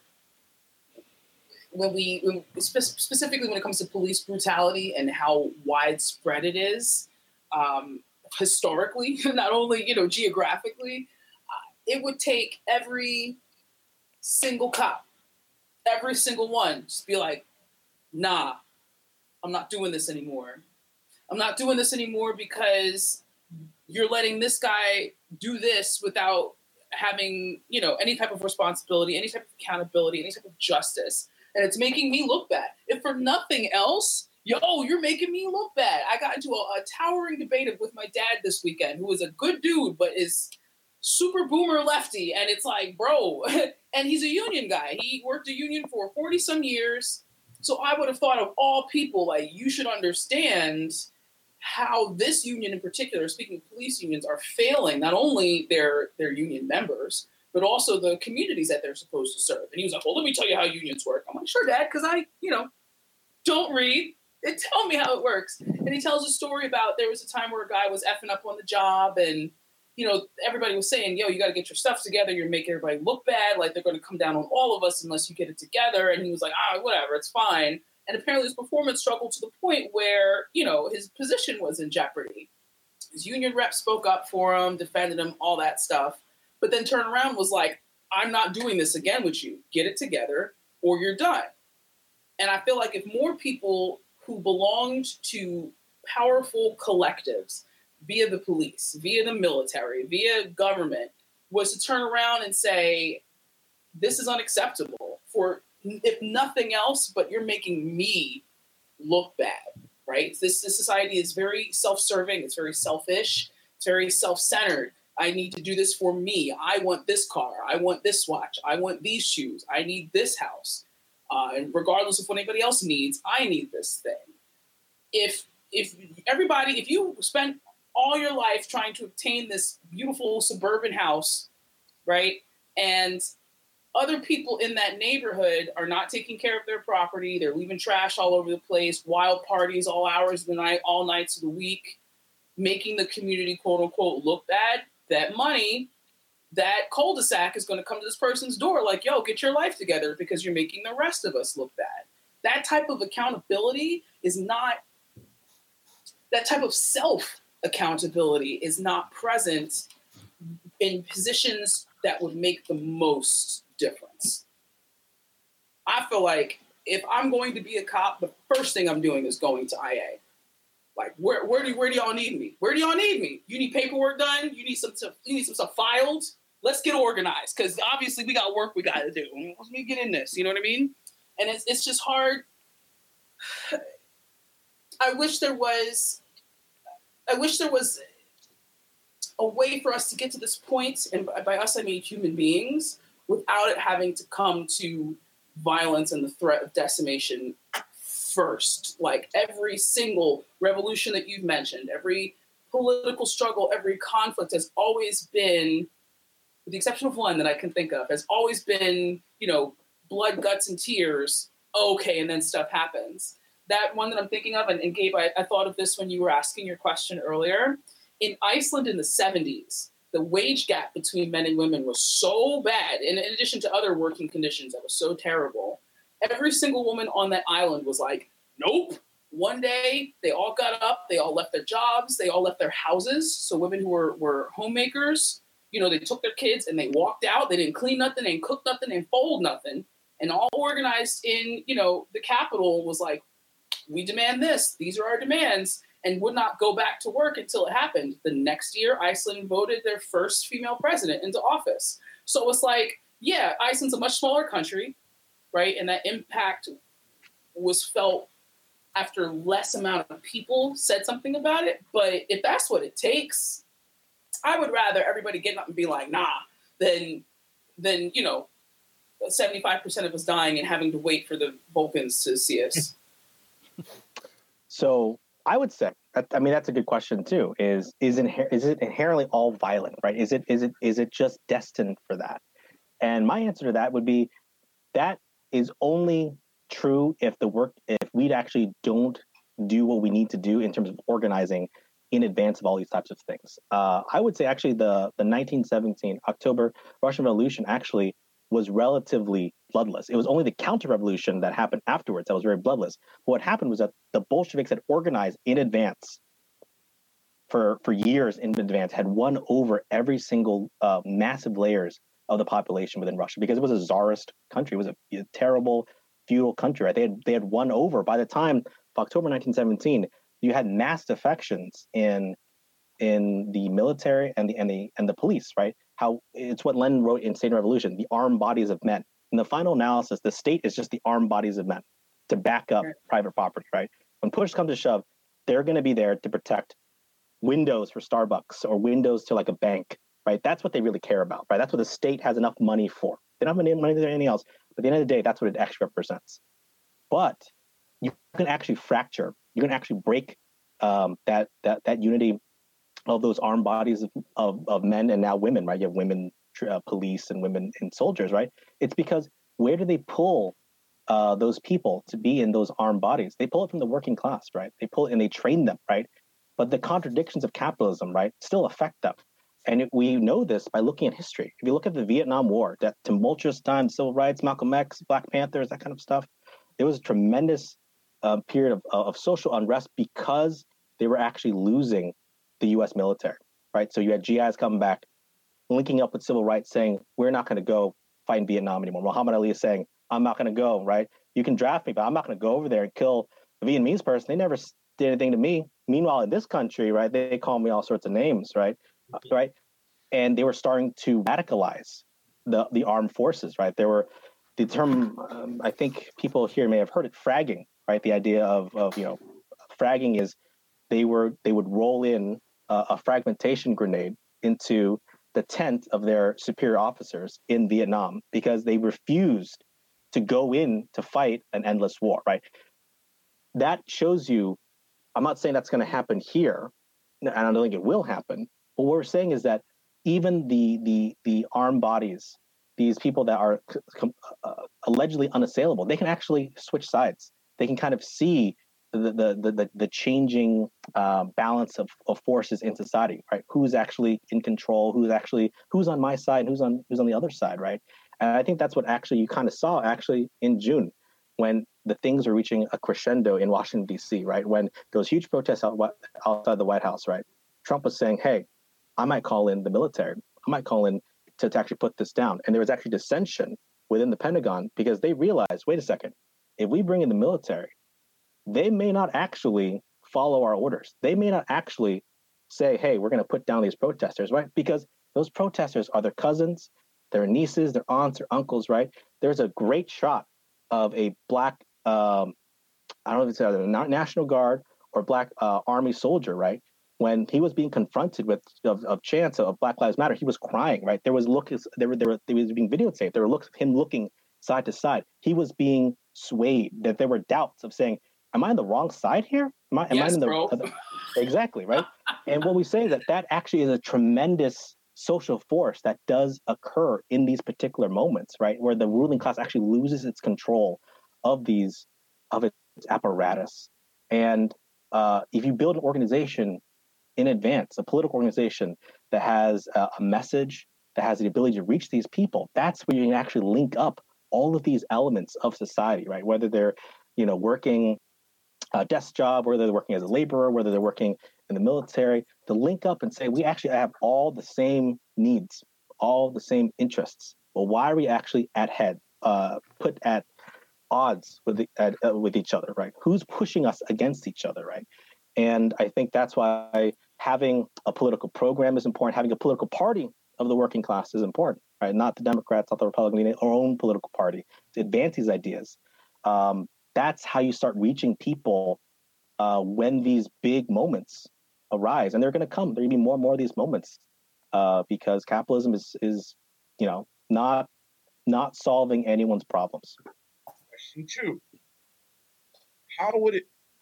All right, so assuming you've got most of the black and brown people kind of at least getting what you're saying, right? Kind of recognizing all the points, and also assuming that you're not going to get most of the ruling class to sort of make any sort of shift. How do you get to the minds of people, particularly white people, rural America, that is very, very wrapped up in the idea of American capitalism and it will save your life sort of thing? How do you get to that? Kill it with fire. I mean, what? American dream. Some you can't reach, but I think many you can reach, because I think the answer that the ruling class doesn't want you to really know is that poor people are poor people. There are poor white people and there are poor black people. Of course, black people face extra oppression under society, but our perspective at Marxist is that a poor white person actually has far more in common with a poor black person, and a poor Pakistani person, a poor Vietnamese person, a poor Venezuelan person. They actually have far more in common than the bourgeois of their own country, right? But we're taught to say, hey, you're exactly right, Randy. The idea of the American dream, you work hard, you play by the rules, it pays off. You get that house, you get that vacation, get that pension, all that kind. You can retire, right? I would say to that is, we actually don't need to convince anyone. We can let capitalism do the heavy lifting. And as you can see from the crisis that we're going through, the living standards that are decreasing for everyone, including white Americans, you kind of see that opens up opportunities to explain to people like, okay, so you work hard, you thought you could retire. Why do you still have to be a Walmart greeter when you're 70 and 80, barely making it, right? And you supposedly have a retirement income, right? What happens when, I think people say that you can save up and retire, but there's that huge mortgage foreclosure back in 2008. There's a huge looming eviction crisis, people losing their jobs, so they can't pay their mortgages, they can't pay their rents, right? There's a story not too long ago about Airbnb literally collapsing overnight because of the pandemic, right? People thought, hey, if I just own these 10 places, I can always rent them out short term, man. It's a great, great deal, great hustle, that kind of stuff, until the pandemic happened. And then all of a sudden, no one was coming to stay in your nice Airbnb. And all of a sudden, you're on the hook for about, 5, 10 mortgages, right? Because the idea was that this was going to be there all the time, that people, you could just kind of flip this type of stuff, or you can flip houses or that kind of stuff, right? But as a Marxist, you kind of understand like the arc of history, like how these dynamics are playing out. And you see capitalism is in a process where it doesn't have a way out. So you're going to have these crises, right? So all of a sudden you kind of see a lot of people losing, you don't want to see it, but you do see it, losing their incomes, losing their homes, losing all that kind of stuff. That has a tremendous impact on people's consciousness, whether they realize it or not. But then it's on us to organize and explain to them, say, this is not because of immigrants taking your job. It's not because of China who created this virus or whatever. All of these conspiracy theories, right? We give them the right answer, saying the reason why this is happening is because of capitalism. The reason why this is happening is because we actually have all the same interests. We actually don't call the shots in society. We don't have to fight for crumbs anymore, right? And not everyone will listen at first, and you may not win everyone. But the idea is that you can actually win a lot of people. The fact that, I'm on this show talking about Star Trek communism is pretty cool. It shows you a mood has changed, right? People are actually willing to talk about, hey, wait a second, things don't seem to be working. How can we actually talk about these types of things? But it's a process, and that's why you need an organization, others to do it, because you just can't do it by yourself. It takes time, that kind of stuff. But that's how I explain it. The conditions themselves are going to pose these questions to people. And I think a lot of people will be looking for answers. Yeah. And a lot of people are, the voting age demographic has shifted to include people who have seen nothing but recession, who have done nothing but work multiple jobs and still, live with 13 people. And suddenly the American dream that their parents and grandparents have drilled into them is no longer applicable or realistic. So I feel like there is definitely a growing amount of support from that end of the population. My concern is the moderates. I don't want to say like my dad, but comparable to my dad. Folks who have subscribed to that paradigm of giving 80% of your life to somebody else for a wage, and now you're pushing 70 and can finally relax. My concern is them, and it's not so much them in terms of, because not all of them belong to the ruling class, not all of them are that 1%. Many of them, are now finding themselves in comparable financial situations, but aren't terribly removed from poverty.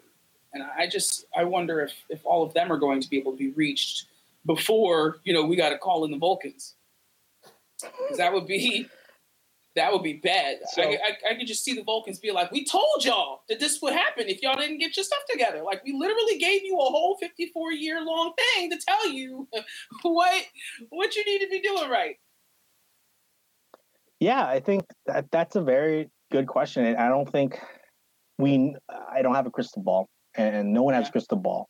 But we can't say that we can't win any of them. We can't say that we can win all of them. But we can say that we can win a good chunk of them, because the idea of studying these ideas, Marxism and social communism, is that ideas can change. They change based off of conditions. Material conditions can change. Just like anything, we grow.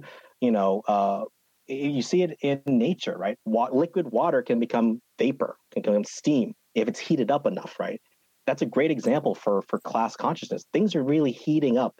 It's boiling, right? It's all becoming this steam. Where's the steam going, right? It has to be going somewhere, right? But it has to have that element, that heat that makes it go from liquid to vapor. And, there's also an in-between process too. There's a point at which liquid is not quite a liquid. It's not quite steam either, right? It's in between, right? And I think we're in this in-between stage, right? People are kind of asking those types of questions, right? It's almost kind of like a steam engine, right? In order to actually propel a revolution forward, to propel victory forward, you kind of need a vessel or a mechanism to trap all that steam that's coming up, all that anger, that frustration, alienation, right? Coming up, right? But you need something to kind of channel it, like a steam engine, to put it into a piston, to make a locomotive run. Because if you don't have that steam engine, it just, as much steam as you generate, it's just going to dissipate.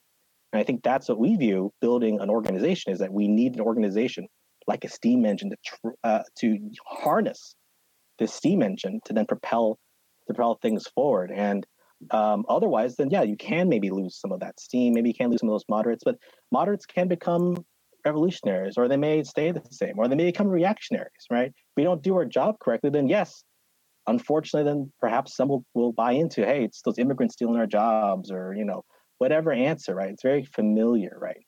But I think now the fact that we're talking on shows like this and also other places, people are kind of connecting, like, yeah, wait a second, maybe what I was taught, maybe what we've been told isn't quite true. And there's got to be enough of us to be able to explain it to people, and then obviously say, what's the next step? I agree with you. What's the next step? And I think the next step is, joining an organization, talking about these ideas, and having actually, ultimately, at least in this country, a political party that is of the working class, right? The Democrats and the Republicans are not, they're not working class parties, right? The Democrats actually was a slave-holding party back in the day, right? It was reversed. The Republicans wanted radical reconstruction. Democrats were the slave-holding party. It reversed at some point, but none of it was actually organically tied to the labor movement, the trade unions, or the working class. So we actually need a political party in this country to put out class demands, to say, why don't the teachers' unions and grocery store workers go on strike in order to determine whether or not they're going to go back to work because unsafe, right? What about the idea of withholding our labor to make sure that no one's deported anymore? All those types of things. None of it's actually proposed by any of these parties, right? So that's the perspective for us, is that we need that vessel to be able to talk about these ideas, not just on one-on-one or with friends, but talk to literally tens of thousands, hundreds of thousands, and then millions of people. Because that's when you're reaching that many people, that's when the working class truly has its power. That's when ideas become a material force, is when enough ideas are believed by enough people to then take to the streets and then occupy those streets, occupy their workplaces, occupy their factories, their office place, whatever, what have you. That's really what we're trying to get at, because that's really the power that we have in society. That's right, Tribble Nation. That's where your power lies. Your power lies together, organizing and having friends, having that camaraderie, if you will, amongst people that will have your back. And speaking to which, you've had our back for a long time, Will. We have your back, obviously. But I don't think you have a Tribble designation. Do you? Do you remember? I can't remember what it is if you had one. Was it something Green Lantern related? Because I used to love Green Lantern a lot, but I kind of stopped liking Green Lantern. Because they're space cops. Good boy. Hey. Yeah. Cool. But then I talked to Kennedy on chat, and I thought I came up with a really good designation of Comrade Tribble, which makes a lot of sense. Strength in numbers, right? Yeah. Tribbles themselves could bring the mighty Klingon Empire to its knees. Because of their sheer numbers, but that'd be a fun name. But regardless, I think all of us are comrades, whether we know it or not. Even people listening right now, they may not realize how much they share in common with other people around the world. All right, so Comrade Tribble, but it's not official until you get sworn in. Isaiah's been quiet tonight. Isaiah, I'd love it if you did the honors of swearing Will MC Winning into the nation. Yeah. All right, well, no worries here, man. It's a quick and painless procedure. So just repeat after me, okay? I'm a Tribble Furry. I am a Tribble Furry. I am a Tribble True. I'm a Tribble True. From the way I roll to the way I coo. From the way I roll to the way I coo. So shall it be said, so shall it be done. Yes, so shall it be said, so shall it be done. Will win the Star Trek communist now known as Comrade Tribble. Perfect. Will. Y'all are far too kind. Thank you. No, we love you, man. where can folks find out more about you or some of the things that you believe in? Sure. So you can find me on Twitter at Boomer9er. My handle is the Star Trek Communist. The organization I work with is Socialist Revolution. You can check us out at socialrevolution.org. And our international organization is at Marxist.com. Very simple to know. And we operate in 40 countries and growing. We are the International Marxist Tendency. So you can find me there, also talking Star Trek too. So very excited about all the new Star Trek that's coming. So it's a lot to talk about. Oh, yeah. All right, we got to get you back on to just nerd out just all Trek one night. Yeah, man. I would love that. Don't say that, bro, because I would love to see Will in a RPG. I'd love to see him in our Trek. Can we get Will on the USS Nzinga? Can that happen? Okay, all right, we can make it happen. I just want to bring back the USS Nzinga. I need that to happen, guys. All right. Well, thank you, Will Wynn, for sitting in with us. We got to get out of here, ladies and gentlemen. The show will be available for your download, streaming pleasure. Come the morning, any place and every place that you find podcasts, including blacktribbles.com, Spotify, Google, Apple Podcasts, Stitcher Radio. You name it. For podcasts, that's where you'll find the Black Tribbles. Hit us up at Black Tribbles on all the social medias. Like and follow us. Give us a 5-star rating and review because that really helps people find the show. And if you have any quotes and thoughts, email us at blacktribbles@gmail.com. For the Horror Tribble, Storm Tribble, Super Saiyan Tribble, for the Super Tribble, for Master Tribble, for the Uncanny Tribble, for Dark Joker Zen Tribble, and for the new Comrade Tribble. This is the Bat Tribble. In parting, we say, workers of the world unite. You have nothing to lose but your chains. What she said. Bye. Bye-bye. As said by Rom. Yes, in Deep Space Nine. This machine kills fascists.